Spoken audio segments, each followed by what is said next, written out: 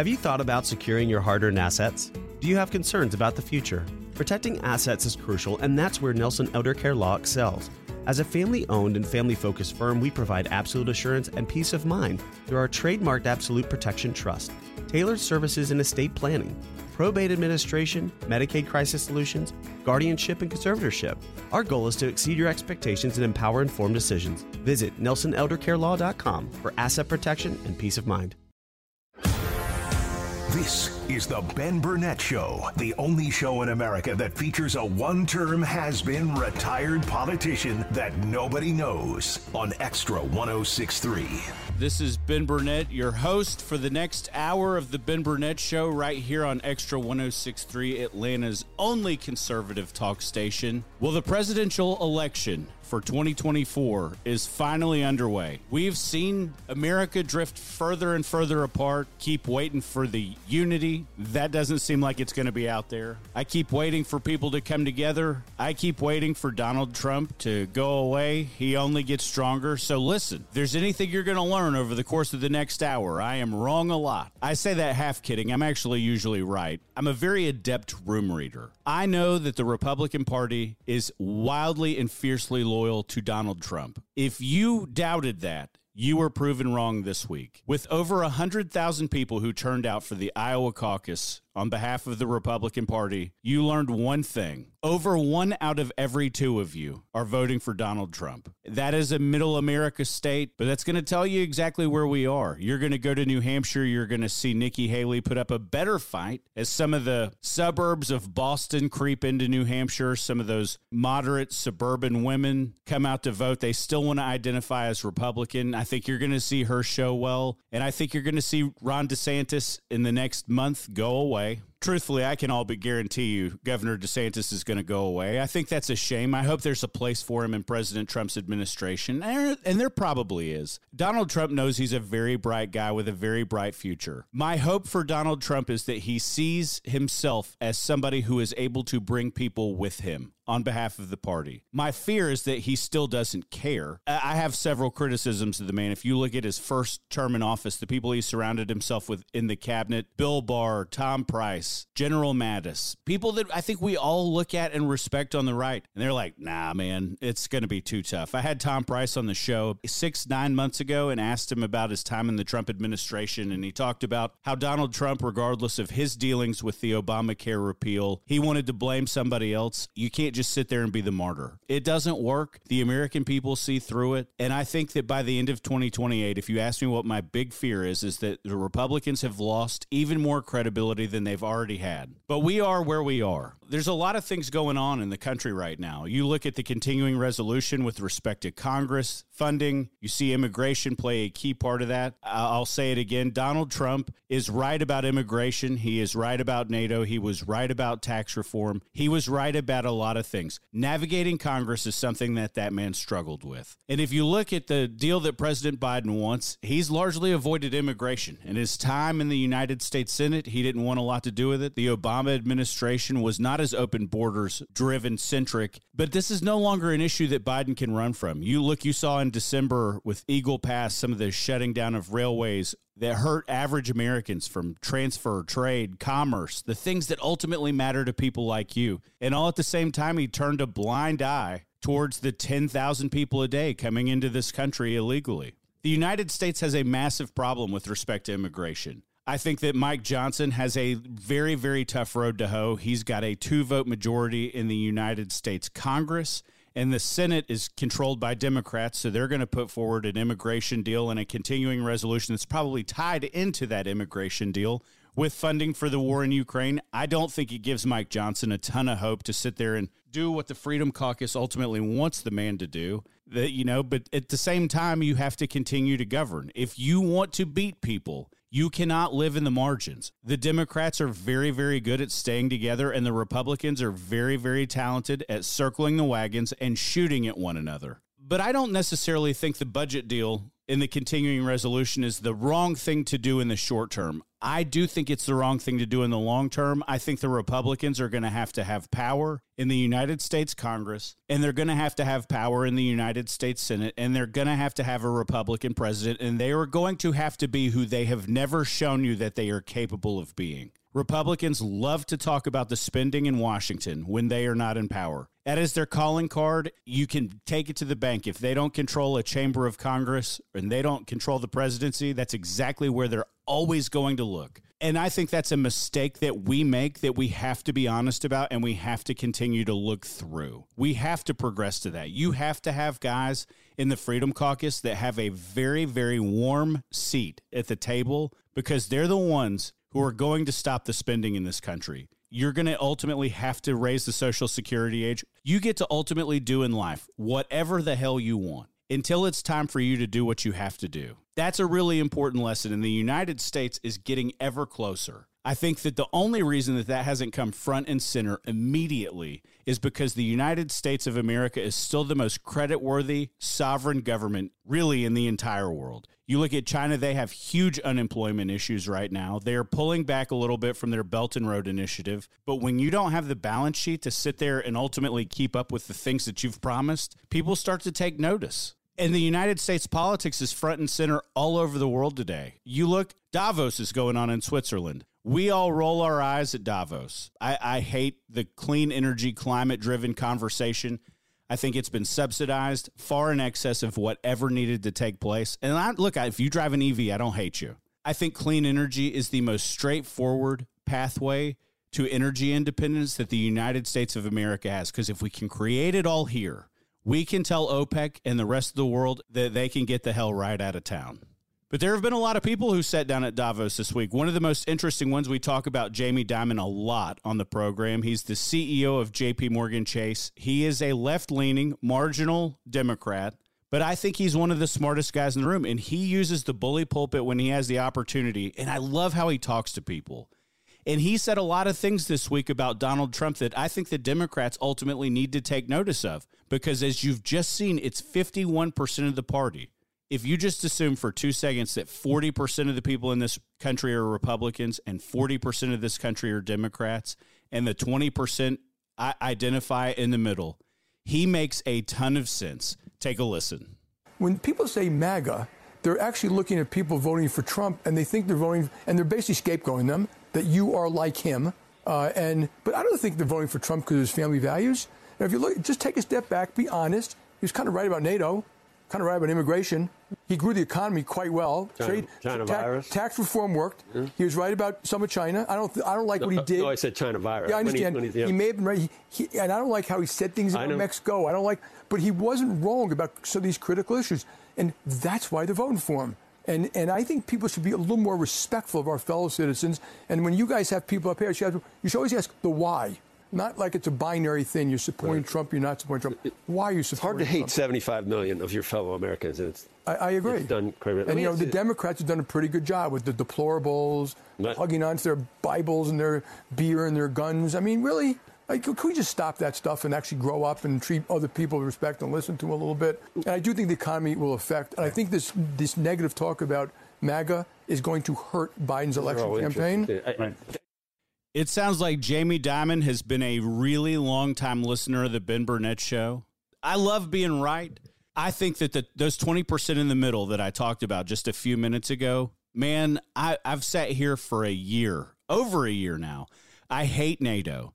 Donald Trump hates NATO. One of the most profound things that the man did in office was tell Europe that they had to contribute 2% of GDP to national defense spending. And he also looked around and said, is there intrinsic value to every single country in NATO? And do they have our best interest? And do we have their best interest at heart? There are countries in NATO that are Islamic theocracies. You can sit here and try to tell me that you think Turkey is a duly elected government. I don't trust them at all. And if somebody attacked them, I would never in my wildest dreams want to send my 2 kids to go defend that country. I mean, Jamie Dimon in other parts of that interview that I didn't play said, I think the world is wrong for stopping quantitative easing, meaning printing money to subsidize everything and keep it afloat. I actually disagree with Jamie Dimon. I think it's time to return every single dollar to the taxpayers that is humanly possible. So I don't agree with the guy on everything. But you look, it's hard to hate 75 million Americans. It's too big to ignore. And I think all of the issues that the Democrats could possibly be persuadable on are all for nothing. They have sat here and run so far to the left that they forgot what ultimately mattered to average people. That's the one thing you can't do in politics. It never gets further away from kitchen table issues. They're the economy, their jobs, their job creation. And although President Trump will scare you with immigration just like the Republican Party will, I do disagree with the Republican Party on not wanting to allow a certain number of immigrants into the country. You looked last week as part of the continuing resolution in the immigration deal with Mexico. They want to allow 1 million immigrants into this country a year. Now, there are parts of the plan that I agree with, and there are parts that I disagree with. There are only a handful of ways that you can sit here and actively go to war with the United States' declining birth rate, accelerating death rate, and low unemployment rate. We need a fundamental pathway to citizenship. We actually do. It's the only way that the United States government is going to continue to operate a fiscally sound balance sheet over the long term. And I know that there's a lot of people who sit here and say, well, I don't know if I want to let these people into this country. Look, you pay more every single time you go out to eat and you see a help wanted sign, because that small business owner has to ultimately pay people even more money so they'll work more hours so that they don't leave and exacerbate an already existing problem. And I'm not doing that job, and neither are most of you. I give Jamie Dimon a ton of credit because every time he sits in front of the United States Senate Banking Committee, he reads the Democrats the Riot Act. But the guy is right about 75% of the issues. If he were to sit on a stage, what he would do to President Biden would be considered cruel and unusual punishment. I think Jamie Dimon is one of the smartest, most persuadable Democrats in the entire country. I wish he was on that stage literally just to bring Democrats back to the right, because at least the guy talks in common sense. You can download my show on Tuesdays and Thursdays. Tuesdays, I do interviews. Thursdays, I do My Thought in One Take. This last week, we broke down the Iowa caucuses. You can follow me on Twitter at Ben Burnett. You can follow me on Instagram. Go download the show. Go subscribe. This is Extra 106.3, Atlanta's only conservative talk station. We will be right back. Have you thought about securing your hard-earned assets? Do you have concerns about the future? Protecting assets is crucial, and that's where Nelson Elder Care Law excels. As a family-owned and family-focused firm, we provide absolute assurance and peace of mind through our trademarked Absolute Protection Trust, tailored services in estate planning, probate administration, Medicaid crisis solutions, guardianship, and conservatorship. Our goal is to exceed your expectations and empower informed decisions. Visit NelsonElderCareLaw.com for asset protection and peace of mind. Right now, American heroes are in some of the most dangerous places on earth, risking their lives to protect our freedom. But there are a forgotten group of heroes here at home. They face fear, loneliness, and despair, the ever-present threat of losing a loved one. These are the brave sons and daughters of the U.S. military, and they are heroes too. American Bible Society brings the hope and comfort of God's Word to the kids that need it most. Honor a hero and donate today at americanbible.org/hero. Welcome into the Ben Burnett Show. My guest today is Georgia's most powerful lobbyist, Don Bolia. Don, welcome to the show. Ben, thank you. It's always a pleasure to be here. You have seen a lot of things happen and transpire in the last 6 to 12 months since the Georgia General Assembly got out of session. You've seen the Georgia legislature get sued over maps that are allegedly discriminatory against people of color or districts that represent people of color. And you have seen them go back into a special session, redraw some maps, second verse, same as the first, or you think that these ones are actually going to hold up and Governor Brian Kemp and Lieutenant Governor Burt Jones have threaded the needle the right way? What are your thoughts? I think they handled the entire process quite brilliantly. So they're still litigating the original lawsuit. But in the meantime, as a measure, they held a special session and they drew new maps. The judge was very prescriptive. Remember, this was an Obama-appointed judge, was very prescriptive in what kind of maps they had to draw. So he had specific numbers they had to get to. And they did a very good job of essentially protecting Republicans, which has been proven through the Supreme Court that that's legal. You can gerrymander for partisan purposes. But then they drew additional minority-majority districts. So it was quite brilliant the way they did it, and the Obama-appointed judge actually approved the new maps. Now, would they be happier with the new maps just to stick their finger in the eye, or are they going to hope that the original maps hold the test of time after the appeals process is done? Well, for the purposes of this 2024 election, no one can really redraw maps. If you think about it, qualifying begins in March. The primaries are in May, and of course the elections are in November. So it's really impossible to run on anything but the current maps. And so I think they're going to see how it goes. There are some people who believe the maps are actually more beneficial than the maps they drew in 2021 for the 2022 elections. So it's very possible that they may actually improve their position as far as numbers. The general wisdom is the Senate will stay the same. There are some people who believe there are one or two additional House seats that could flip to the Republicans.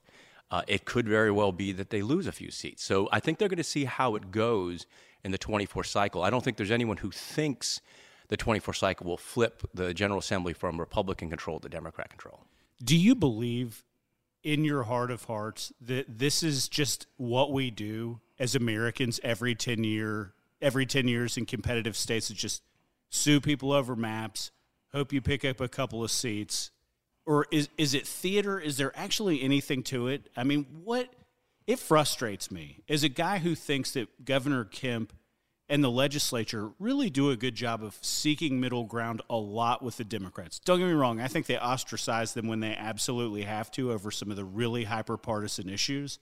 But I think most of the time you see Democrats get bills through the legislature in Georgia all the time, probably every single day.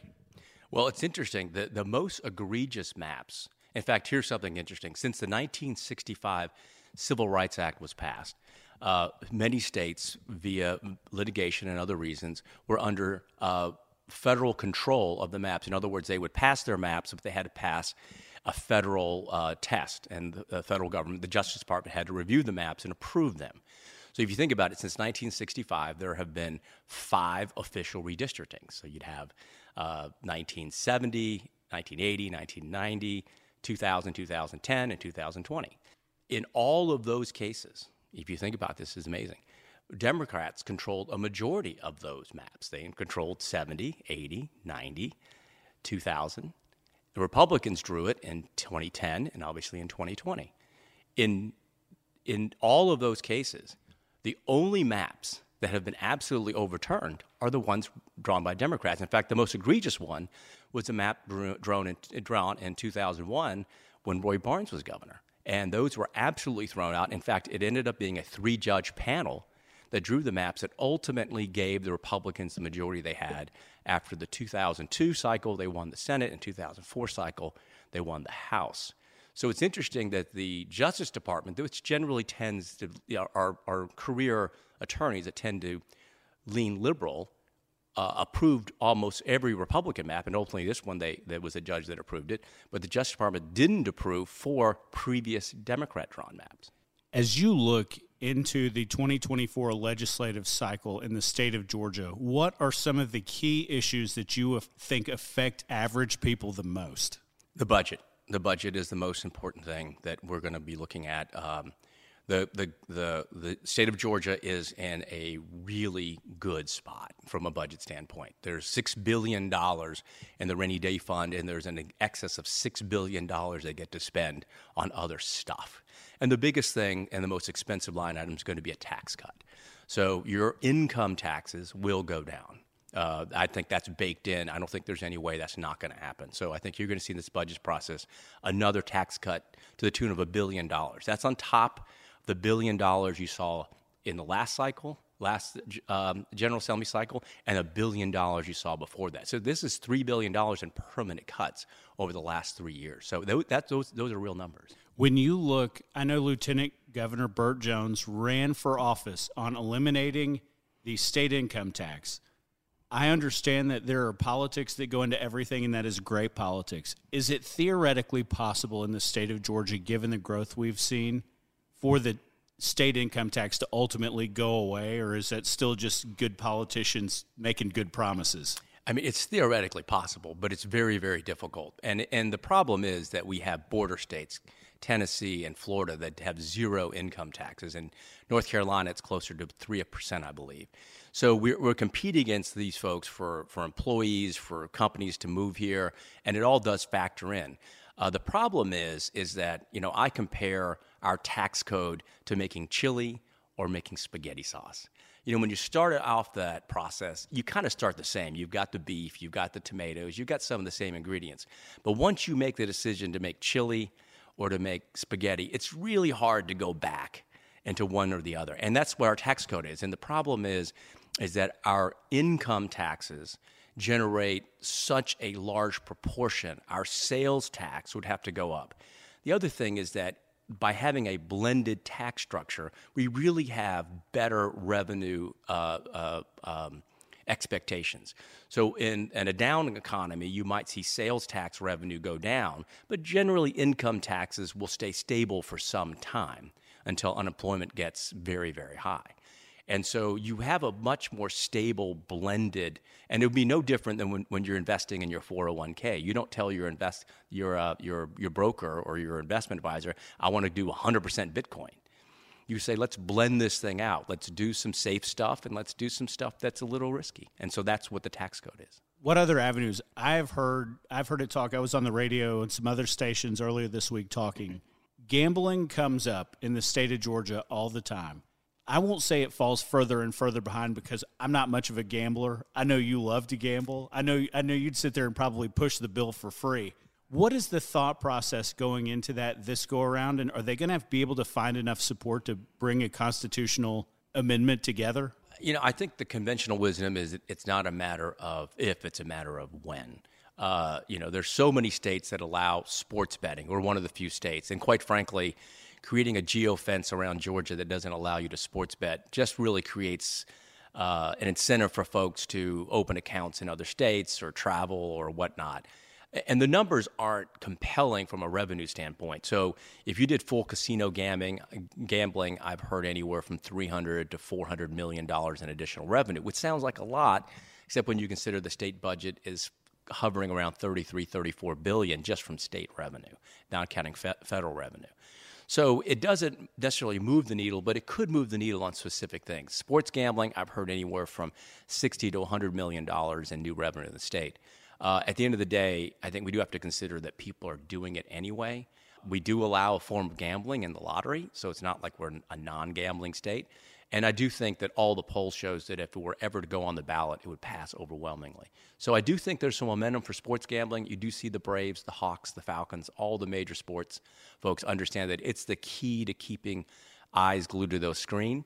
It's what keeps interest in games when there's no other reason to be interested. I saw an email today that said, if I know any state legislators that are actively pushing casino gaming or sports gaming, please send them to 680 The Fan because they want to talk about it and put the issue out there because of the tens of thousands of people that are listening to that station every single second.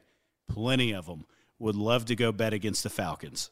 Absolutely. What are some of the hyper-partisan issues that you think are going to be coming down the pike this year? Obviously, school choice has seen it pass a time or two. I actually think that this is probably the year where they pass some version of a school choice bill. Governor Brian Kemp has been very supportive of it.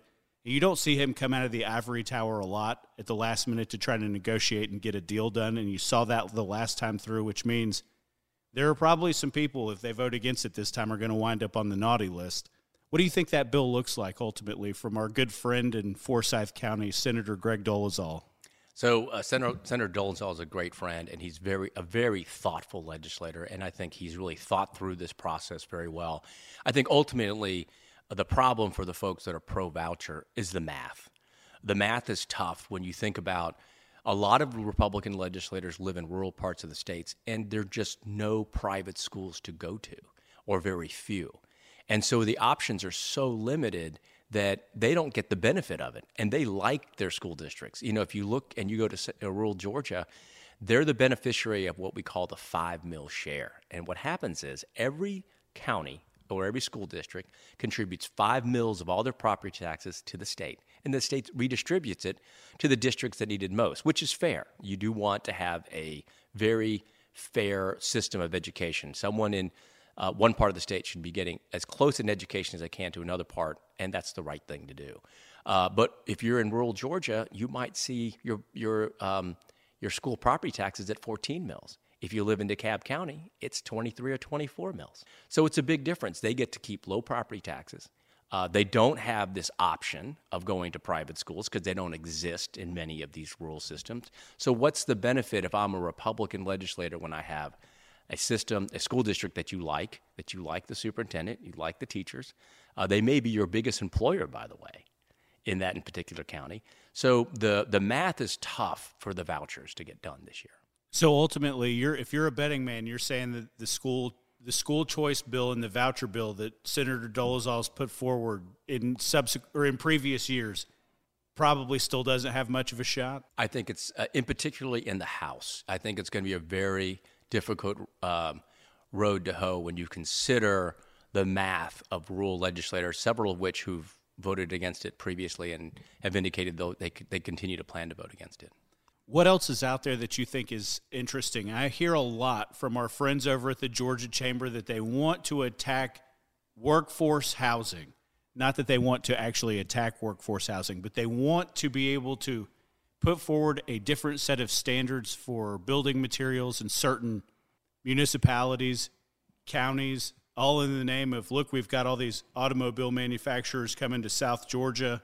We need these people to have somewhere that's affordable to work. To me, being somebody who's sat in locally elected office, the thought of the General Assembly getting involved in anything that has to do with design standards to nice communities, and if you were in the Extra 106.3 listening audience, I hate to break it to you, you are the nice communities that the General Assembly is targeting. So be careful, because everything you see in the Hallmark lights and on the billboards, all that glitters isn't gold. I think you're exactly right from the standpoint that, going about it using design standards as a way to get to affordable housing is a ruse. It's a farce. If you look at all the design standards you could mandate or take away from local governments from the standpoint of, let's say they ban vinyl siding, that's not going to move the needle on a home. Literally all those design standards at most might move 5% of the cost of a home. It's land acquisition. It's the cost of borrowing the money. All those things are barriers. It's the down payment, that first the down payment you have to make. All those things are real barriers. So the solution really comes in a couple of forms. One, you have to encourage the market to build more. And there's an interesting statistic. Atlanta this year, in the last census count, actually saw their homeless population drop 21%. And that's directly related to the ability for people to get affordable housing. Versus the West Coast, where you see LA, Seattle, San Francisco, with out-of-control homelessness. It's because they don't have good housing stock available. We do. We actually do have good housing stock available, generally speaking, compared to other markets. So design standards aren't going to move the needle. The things that could move the needle are helping people get that down payment. Let's look at other things like squatters. It's a real problem with people who are squatting in homes that are available for rent. They're taking up to 5% of all the product off the market. They're bringing crime into your neighborhoods. And it's very, very difficult to remove these squatters. And I'm sure you've seen many, many articles about it. So if the General Assembly wants to attack the issue, I think you can immediately free up 4 to 5% of all the housing stock that squatters are in and put that back on the open market. That alone will move the needle. As you look, one of the concerns that I have every time, and listen, I'm grateful for every penny that I get to save when you look at the income tax reduction. As I drive down Georgia 400 or I drive around I-285 and I look at the state routes and I pay attention to this, like I said, as somebody who's sat in local government, you know what people in nice places don't like doing? Buying tires because they had to run over a pothole for the 15th time. And for consecutive years in a row, I have put new tires on my vehicle. Do I care about saving 0.1% on my state income taxes, or do I want to not have to buy $1,500 worth of new tires? And it is known that Georgia underfunds its infrastructure because, candidly, most places in America have no choice but to underfund infrastructure because there's only a finite amount of capital. But every time you cheer for a tax cut, I want you to know that until everything is done, something is getting left off. If I had a criticism of the Kemp administration, and I cannot say that I have, I'm reaching when I say that I'm looking for a criticism of an administration, I believe the man would own that one. Do you ultimately think that infrastructure in the state of Georgia beyond the port, the nuts and bolts of government, do you think that that comes front and center with his budget as some of these municipalities have seen 40% increases in asphalt over 3 or 4 years? Because the quality is not there. And not all of that is any one person's fault. But what do you think they plan to do to address infrastructure needs? That's a great question and great point. I do think, and recently I think you heard Russell McMurray, the DOT commissioner, say that there's $91 billion in needs. $91 billion. That's a big number. It's a huge number. And even if you took every dollar in your surplus, you would need that for about 20 years. The governor this week during the Eggs and Issues breakfast the chamber sponsors every year announced some additional dollars for infrastructure, and specifically in LMIG money, which is local grant money, which is great because jurisdictions can pull down this LMIG money and use it for almost anything they want. It goes straight to local cities and counties. That's a great source of money. So he announced, I believe it was a doubling of the LMIG money. He also announced that all of the dollars that he took away from GDOT when he did the tax cut or removed the excise tax on gasoline, he would make up for in this budget cycle. Yeah. So I think it is a priority. I think it's going to have to continue to be a priority. I think ultimately what we're really going to have to answer is, what do we do when EVs, electric vehicles, constitute a 10, 20, 30, 40, 50% of the vehicles on the road. And in Metro Atlanta, that is 100. In the next 2 decades, that will happen. And we do have to decide how we're going to tax that. Now, I own an electric vehicle. I pay over $200 a year in a tag tax that most ICE vehicles, internal combustion engine vehicles, don't have to pay. And that's generally going to equal what you pay in excise taxes over the course of a year. Believe it or not, you probably only pay about $150 a year in excise taxes if you drive about 12,000 miles a year. That's shocking to most people. That being said, with the infrastructure needs, I think we're going to have to look at how we tax electric vehicles. I think we're going to have to look at how we tax even the existing ICE vehicles and rethink how all that works, because at some point we're going to have to pay a big bill. So you are a student of the game in the meritocracy of federalism around the United States of America. If Georgia had the opportunity to plagiarize ideas that another state was doing or has done, what do you see that's been done in some conservative-leaning states over the course of the last year that you're like, man, we ought to bring something like this front and center here? You've heard about, obviously we've talked about Obamacare, and we know that Georgia is one of the states that never had full expansion of Medicaid. And there were a lot of reasons for that, and I think the reasons were solid fiscal governance. But that being said, I think that what Arkansas did was absolutely brilliant. And I think they're looking at the Arkansas model, as they call it. Basically, it's an expansion, but we're allowing the private sector to be involved. Instead of selling products from the government, we're allowing the private sector to use those dollars to sell directly to policyholders. So the Arkansas model basically has an expansion, but it's just using the private sector to make it work versus a government solution. So I think that's one of the things that we're going to see the General Assembly take a serious look at. They call it the Arkansas model, and it's a form of expansion, but really it's a form to make sure that a lot of low-income Georgians have access to quality health care. I give Governor Sanders a lot of credit for being willing to take arrows and bullets every single day as the press secretary for former President Donald Trump and maybe subsequent President Donald Trump. But if there was one thing that she learned there that she had the opportunity to come back and implement, was that she's got to see the way that all bad decisions, even the ones on our side, had the opportunity to make. And I think the way that she threaded the needle, and I still don't love it. I don't like that it's the law of the land. Me laying down and saying I agree with you is me fundamentally dying inside just a little bit. It's like accepting COVID dollars as a municipality. I was like, in a couple of years, this is going to make it worse. as you look and you unpack what's out there, we've talked about renewable energy, and we've talked about Georgia's commitment to being the buckle of the battery belt, as my friend Chris Clark loves to say. See, we say bad things about affordable housing, and then we'll prop him up a little bit and say some nice things. What do you see as Georgia has made such a strategic investment in this industry, in a right-to-work state, which I think is a massive good decision by several administrations, including Roy Barnes, all the way back, both sides of the aisle. Governor Deal did a lot. Governor Kemp has continued. The Port of Savannah is very strategic for offloading trade and transportation. I think Georgia is as well positioned as anybody on the East Coast as a right-to-work state, with the exceptions of our friends in Florida, probably.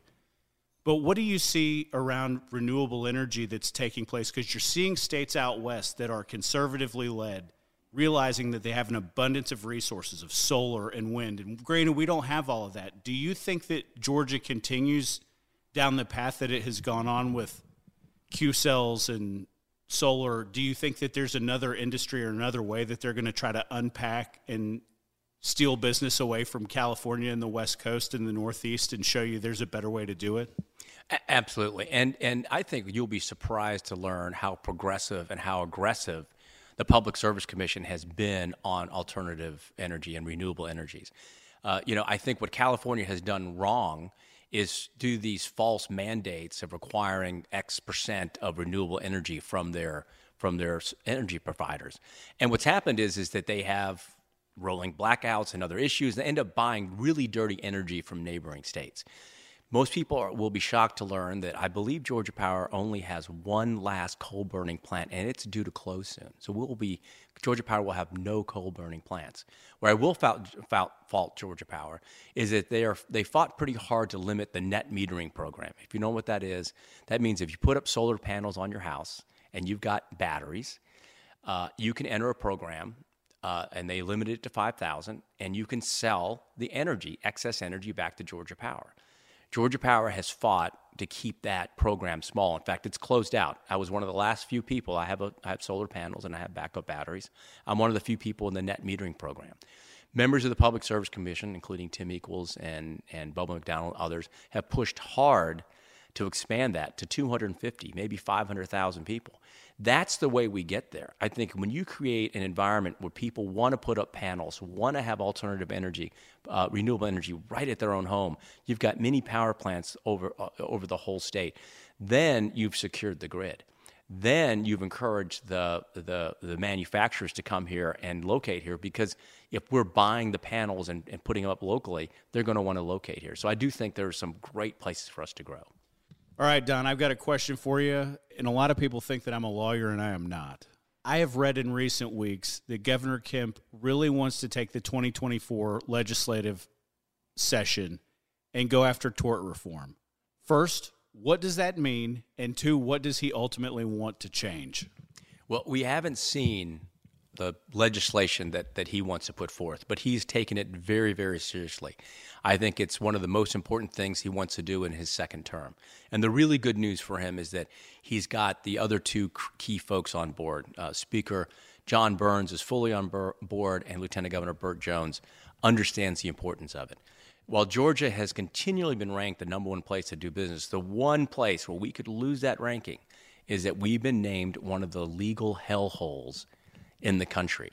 We are a hotspot for litigation. And if you look at just a few examples, if you're an OBGYN in North Carolina, you pay half the medical malpractice insurance that you pay in Georgia. So where are you going to go when you're done with your residency? Someplace where it's cheaper to practice medicine? That has plenty of nice towns. Yeah. Absolutely. I've seen it over and over again that physicians are having trouble, especially in rural Georgia, recruiting doctors because it is so litigious and the rules are so stacked against the defendants in this case. And something has to be done, whether it's premise liability issues. You've heard of probably the CVS case where two people went onto a CVS parking lot to do an eBay exchange. One shot the other. And surprisingly, they sued CVS, and they won $140 million. Yeah, it seems wrong. But the problem is that juries sort of see it as, oh, it's just a big company. It's a faceless company. I'm giving someone millions of dollars. But the rules we put in place make it so much easier for the trial lawyers to succeed, and we have to change those rules. And hopefully, with this confluence of the big three, the governor, lieutenant governor, speaker, all on board, I think we can make some big changes. What's the biggest change that you've seen? I know you were a very, very good and loyal friend to Speaker David Ralston for many, many years. What's the biggest difference that you see dealing with new, I won't say new, he's been there a year now, Speaker of the House, John Burns? You know, and this is not at all a criticism of my dear, dear friend, Speaker Ralston. John Burns just has an energy about him. He has this fantastic excitement about him. I think people genuinely love to be around him. He has this sense of wanting to get his agenda done in a very thoughtful way. And not that Ralston wasn't doing that, but after 12 years, you may have accomplished many of the things you've wanted to, and John Burns just has these great, exciting ideas. So it's great to be around him. What's the average tenure of a Georgia State House member at this point? Back of the napkin math, I'd say about 10 years. I mean, people really perceive, that these legislators stick around for 30, 40, 50 years. There's not a single legislator in the Senate that's been around, except for two, that's been around for more than 20 years. I've been at the Capitol doing this. This is my 29th session. I have been around longer than 95% of the legislators there. Well, in fairness to them, 29 years as an elected official in the same post is ridiculous. When you look, I want to talk about the certificate of need. I know you have a very, very good relationship with a lot of the healthcare practices, and I know you have a very thorough knowledge of the industry in general. Is what Lieutenant Governor Burt Jones is after with the repeal of the CON laws or modifications to the CON laws that will be billed as a repeal? What do you ultimately think happens, and how afraid should Wellstar, Northside, and Emory ultimately be over the issue?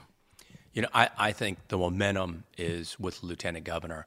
At the end of the day, change is in order. It's an antiquated system. And I think the irony is as those health systems grow, and they're growing rapidly, as they acquire other systems, other hospitals, they're realizing that the very CON laws that they have been protecting are now prohibiting them from growing the system the way they want to. And so I think the push from a lot of the hospitals to prevent a repeal of CON is feigning a little bit. It's not necessarily in their interest to do that. And I think what you've seen in a few years ago in 2008, I believe it was, we passed a law to allow these ambulatory surgery centers, which has been a great thing because the success rate at an AmSurg center is much higher than it is at a hospital. And so what you've seen is people realize healthcare can be provided at a very localized level for less cost with better results. And in many cases, you can't provide those ambulatory surgery centers, at least more than what we currently have under the current statute, and have multi-specialty centers without a change in certificate of need. Don, let's talk about tax credits. Everybody wants to save some money.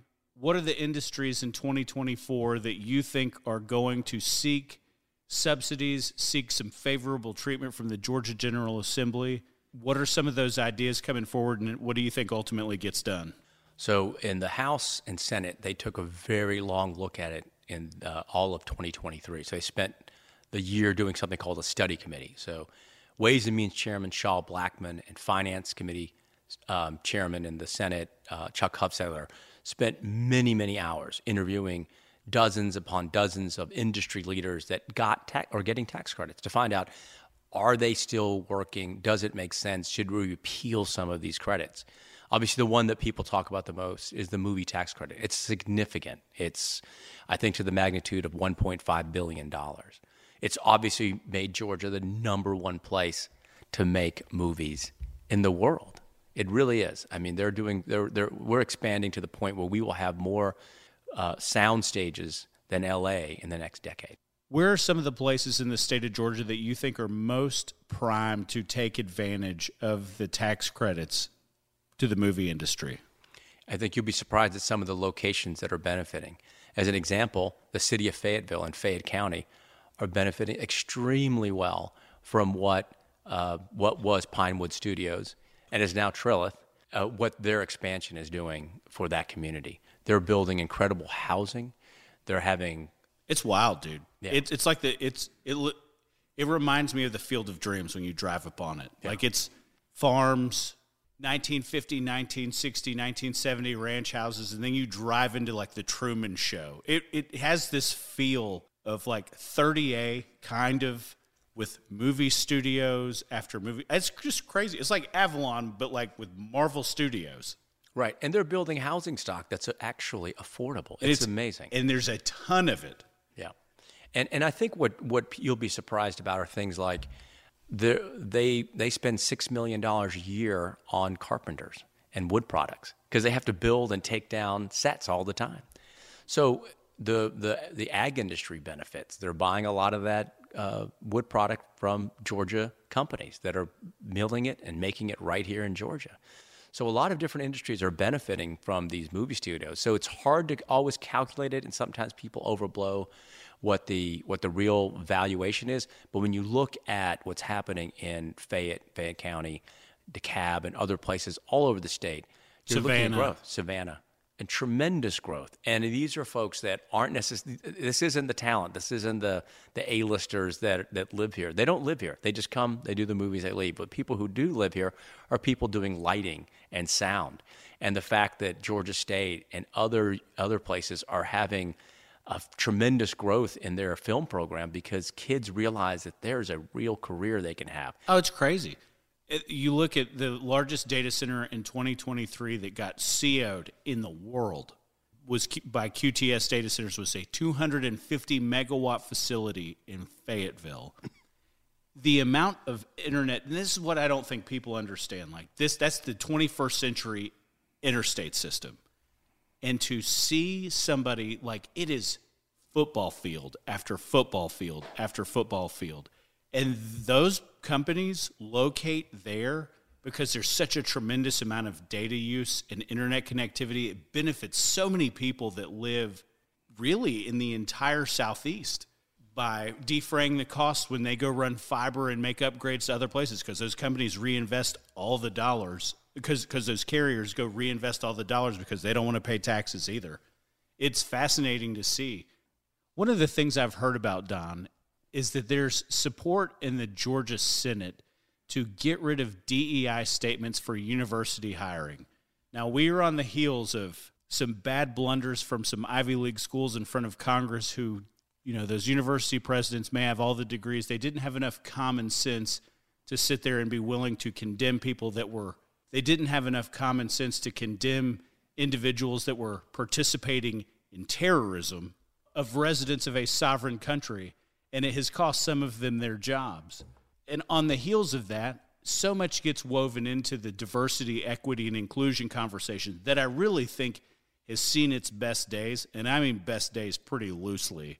In my mind, all it did was ultimately sow division and take away from the idea of meritocracy in America. Do you believe that ultimately getting rid of the DEI statements in university hiring is the right thing for the state of Georgia to do, or you think they're going to leave a little bit in there just in case the tide ever changes in another direction? Well, you know, I can't speak to the future, but what I can say is that Chancellor Sonny Perdue, former Governor Sonny Perdue, is doing an amazing job of trying to refocus what their mission should be. And I don't think the mission, at least in his view, is going to be DE&I, inclusion type policies. The other thing you've got is that it's in Georgia's Constitution, the General Assembly cannot tell the university system what to do. They cannot dictate their curriculum. They're very limited in that aspect, but they have one giant hammer, and it's the budget. And ultimately, if these universities don't realize what that means, they're going to start losing money. And if you saw it when they cut roughly $125 million from the higher ed budget last year, and if they don't respond, I think that's, if you've only got one hammer, you're going to keep using that hammer. So I think that's a big piece of it. It's a pretty good hammer to have. Yeah, it's very powerful, and I think that they're very serious about it. And I think if you look at, this is a great example. I don't know if you understand or heard about something called the science of reading. It's basically taking literacy back to sort of its fundamentals. There was a time period where especially the universities were pushing their teaching colleges towards unproven methods of teaching reading and writing. And what you saw is a huge drop in literacy. And now you're seeing this push, they call it the Mississippi Miracle, because several years ago, Mississippi applied the science of reading and saw huge gains, and that was tremendous. So Georgia's doing some of that. Fulton County Schools, as an example, has done an amazing job, really doing real fidelity to the science of reading. And what you've seen is huge gains, highest graduation rate ever. And I think you're going to see Georgia put a lot of money in the science of reading. And why I'm going with this is that the university system has done a poor job of teaching teachers how to teach literacy, how to teach reading and writing. And by going away from proven methods that have worked for decades, I think what you're going to see is the General Assembly is going to say to them, if you don't teach the science of reading, you will lose money, period. And they're going to use that hammer. So I equate to some degree some of these progressive teaching methods to other things that are against the core of what the university system ought to be doing. And I think that's where the General Assembly is really going to put a stand on the ground. So I was on WABE early last week with Theron Johnson, who I know is a friend of yours. Known him for a long time. He's worked for the Biden administration. He's worked for a ton of very prominent Democrats. He's one of the guys, if you want to get something done in the state of Georgia nationally, that you would call if you were on the left. That doesn't make him a bad guy. That makes him a capitalist. And we had a conversation about gambling. And the question that he posed to me, I'm usually pretty good about asking myself the second or third question. And he said, well, Ben, let me ask you this. If they're going to get sports gaming done, and I agree with you, does that benefit Democrats, and when would Republicans want it on the ballot? And I always like people that can play the chess game. Like I can play the chess game. If you sent me in elected office, I could do something to benefit a person, a group, whatever. That doesn't make me evil. People who didn't like the fact that I knew how to do it, they may have felt like it was evil. But I was very good at the intended or unintended consequences of finding an angle and pursuing that. Still am. And I thought, that's interesting, because he said, I think it ultimately helps Democrats because more Democrats are going to be likely sports bettors. And I was like, well, so let me ask you this question, Theron. If Brian Kemp is not in favor of sports gaming and ultimately signs a bill because 2/3 of a constitutional majority was in favor of it, he gets the opportunity to run in a United States Senate general election for all intensive purposes and say, I didn't like this, but I let you choose. And that is the governor that I have always been. I left the conversation around personal freedom up to the individual responsibility of said individual. How does that possibly benefit a Democrat? And I said, in the same way, I said, Lieutenant Governor Burt Jones has been very in favor of a lot more gambling than you will hear Governor Brian Kemp be in favor of. None of that, all of that pulls on you. None of that pulls on me at all. We're probably both likely yes votes on sports gaming or casino gambling. I really don't care.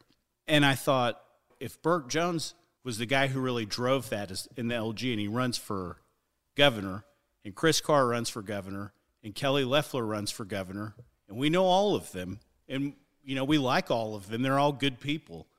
And I told Theron, I said, if Burt Jones, if that is an issue in a 2026 governor's race, Burt Jones is the only individual who has the opportunity to walk around the state of Georgia and say, Chris Carr will tell you that he was in favor of sports gaming. I did it, and Chris didn't. And if that is an issue to Republican voters, and I believe it would ultimately be a big issue to Republican voters in a governor's race, do you think that that is a shape-shifting landscape thing where they would play politics with the date to put it on the ballot? I know we're in the weeds, but that's what we do. Absolutely. I think that you're going to want to put it on the ballot when it benefits you the most. Also, if I were lieutenant governor or if I were the governor, I'd also want the revenue. So the sooner you do it, the sooner you can go ahead and start benefiting from the revenue. So if you do full casino gambling and you're getting $300 million a year, you can spend a lot of money on rural hospitals. You can spend a lot of money to shore up the college funds. You can do a lot of things with $300 million. And so it gives them money to play with. And even if you did sports betting and it was $60 to $100 million, you can put that in places you want to benefit. So you can, as you say, you're opposed to it, the voters picked it, but you get to spend the money. As you look at 2026, and in full disclosure, we stepped away for a second. Don was like, I don't know, you want to talk about 2026? I was like, that will affect you a lot more than it will me. They'll all come on my show. As you look, what do you think that field ultimately looks like? Do you think it's the three people I just outlined running for governor? You think there's a fourth or a fifth? I think there always will be several other folks that somebody from Congress. Absolutely. But I think the wild card there is if Governor Kemp chooses to simply go to the private sector and work, I think that Senator Loeffler would run for the Senate. And she could probably clear the field pretty quickly. And I think she's going to defer to Governor Kemp before making that decision. So I think that does clear the field. And then it would be a Carr, Burt Jones, like you said, maybe a member of Congress. I think you're always going to see some wild cards want to run. You might see someone very far right run as well. So they're not going to out far right Burt Jones with the Donald Trump endorsement.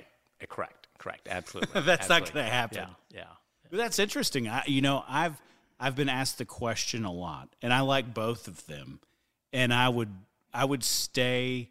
I'm the guy who would donate money after it was over on the last day it was over, and was like, look, I sit on the radio. Like, I didn't want to create a huge conflict. I didn't want anybody to be mad at me, and they'd all understand. But when you look, do you think Senator Loeffler is capable of? I think she's beatable, and I think she can have all the money in the world. I think she's beatable in a Republican Senate primary because she has. What was the last race she ran? Well, obviously the race she lost. And she's done a lot of work. But I would sit here and say this. If you have $50 or $60 million and you can't get it done, people remember that.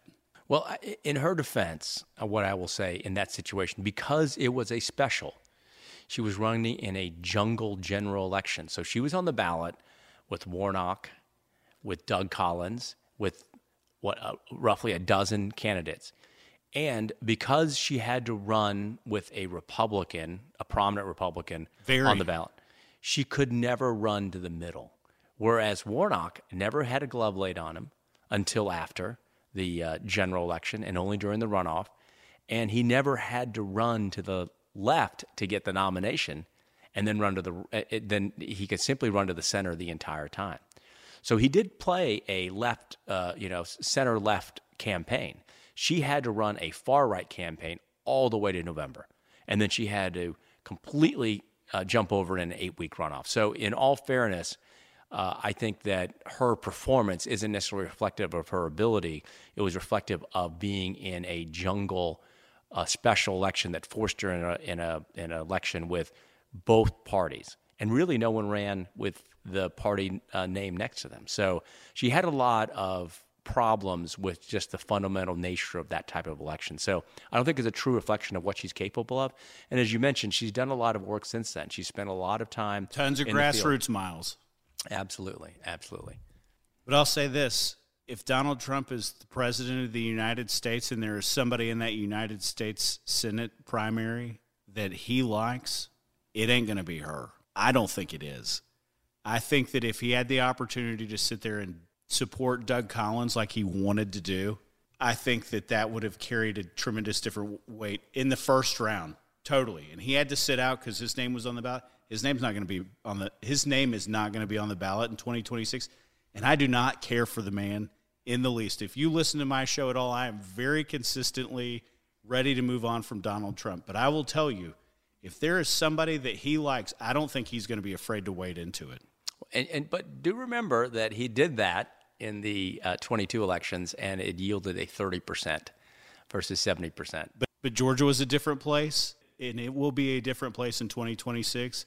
And Doug Collins, I know you listen to me. I think you ought to take the swing if you're going to do it. And Doug Collins, I know you're listening to me. I think you ought to take the swing. I still love you, buddy. Don, it's been great to sit down and talk with you, man. I always enjoy it. You got to weave around some cones a little bit more than I do. I can weave. If you were a lobbyist that was out of the game, I could just weave you into all kinds of batshit crazy conversations. I always appreciate the opportunity to be on the show. It's a fantastic show, and I love listening to you. Thank you, man. It's been another episode of the Ben Burnett Show. We'll see you guys next week. Have you thought about securing your hard-earned assets? Do you have concerns about the future? Protecting assets is crucial, and that's where Nelson Elder Care Law excels.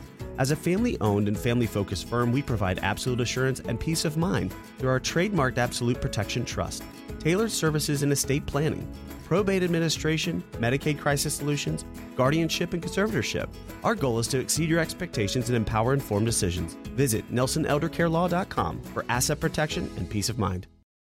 Right now, American heroes are in some of the most dangerous places on earth, risking their lives to protect our freedom. But there are a forgotten group of heroes here at home. They face fear, loneliness, and despair, the ever-present threat of losing a loved one. These are the brave sons and daughters of the U.S. military, and they are heroes too. American Bible Society brings the hope and comfort of God's Word to the kids that need it most. Honor a hero and donate today at AmericanBible.org/hero. This is the Ben Burnett Show on Extra 106.3. Welcome back to Extra 106.3, Atlanta's only conservative talk station. I want to talk about the Iowa caucus and the results with the Republican Party. The largest demographic of voters, and this is nationwide. You're going to see it if they turn out. You got your municipal cycle elections in the odd years. You've got your national elections for the most part in even years. 31% of all the people who turned out to vote were over the age of 65. Male, female, didn't matter, nothing. And also, did you know that Iowa had 0 non-binary people vote? It's amazing what the issues are that the left likes to bring up that they think is somehow mainstream America. Over 100,000 people voted, and they all identified as male or female. Amazing. And yes, it was an option. Donald Trump has a stronghold on the party that I have never seen and that we will likely never see again. We talked a couple weeks ago about Nick Saban and how great he was and all the great things he did for college football and on behalf of the University of Alabama and the people that live in that state and the fan base. It's amazing. It's nothing short of amazing. The guy's got fans in the four corners of the country, most of whom will never meet him. And in every single demographic, he was the front runner. You look at people aged 30 to 39. They voted for Donald Trump in the Iowa caucus at 51% of the vote. Closely resembles the 65 and up where we talked about, 49.5%.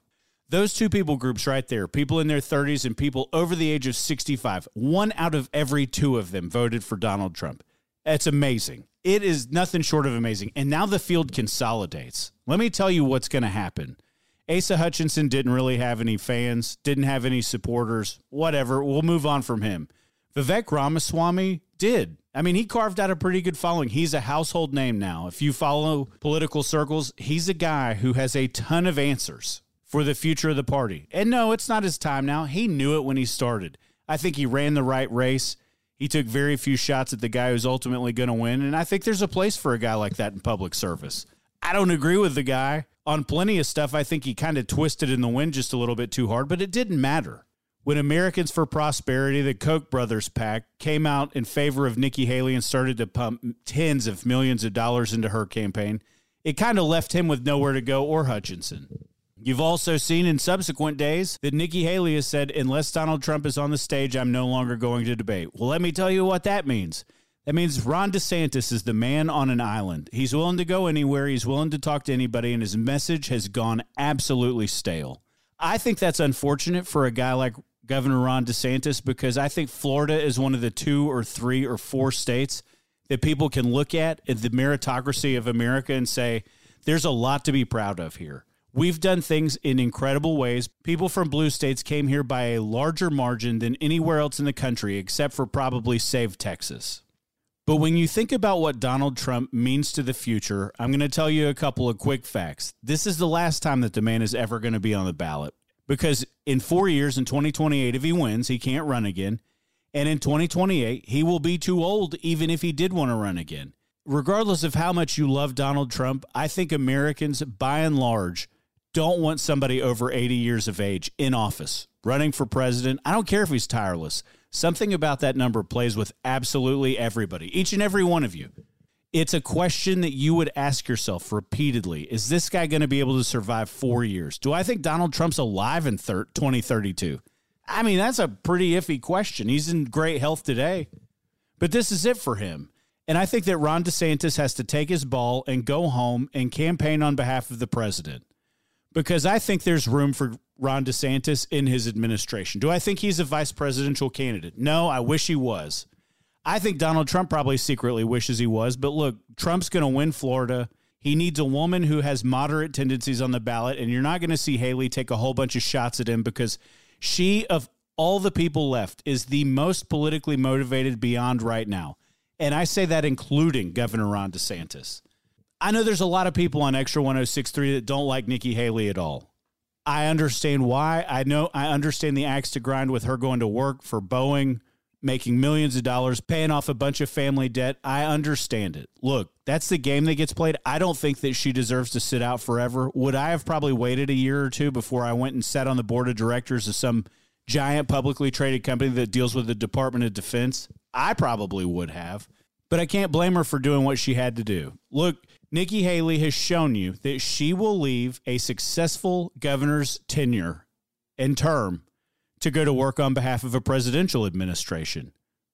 I think this affords the opportunity for Ron DeSantis to close out the last 2 years of his time in Florida really strongly. I don't think DeSantis is a guy who's going away. I understand that he is not well liked by Marco Rubio and Rick Scott, and I get that he's not a part of the political machine in Florida, but it doesn't matter. DeSantis has done incredible things. COVID was a tremendous period of adversity in this country. I think everybody else has to take the opportunity with the Trump administration if they want to go to work inside of it, and they have to do the best job humanly possible carving out their brand. It is not any harder than that. Over the last year, I have told you over and over and over again, I think DeSantis is ultimately going to want the shot back that he took where he went to war with Disney, the state's largest employer, where there's over 70,000 employees. I think it was a mistake. Do I think that he was wrong for going after Disney based on merit alone? No. I think a lot of the things, the DEI initiatives that they want to push, are debilitating to the future of this country. I think he was 100% right. But sometimes it's not what you say, it's how you say it. And I'm going to make an excuse for him. He didn't know better.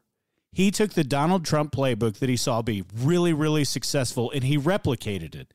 And it gave him tremendous results.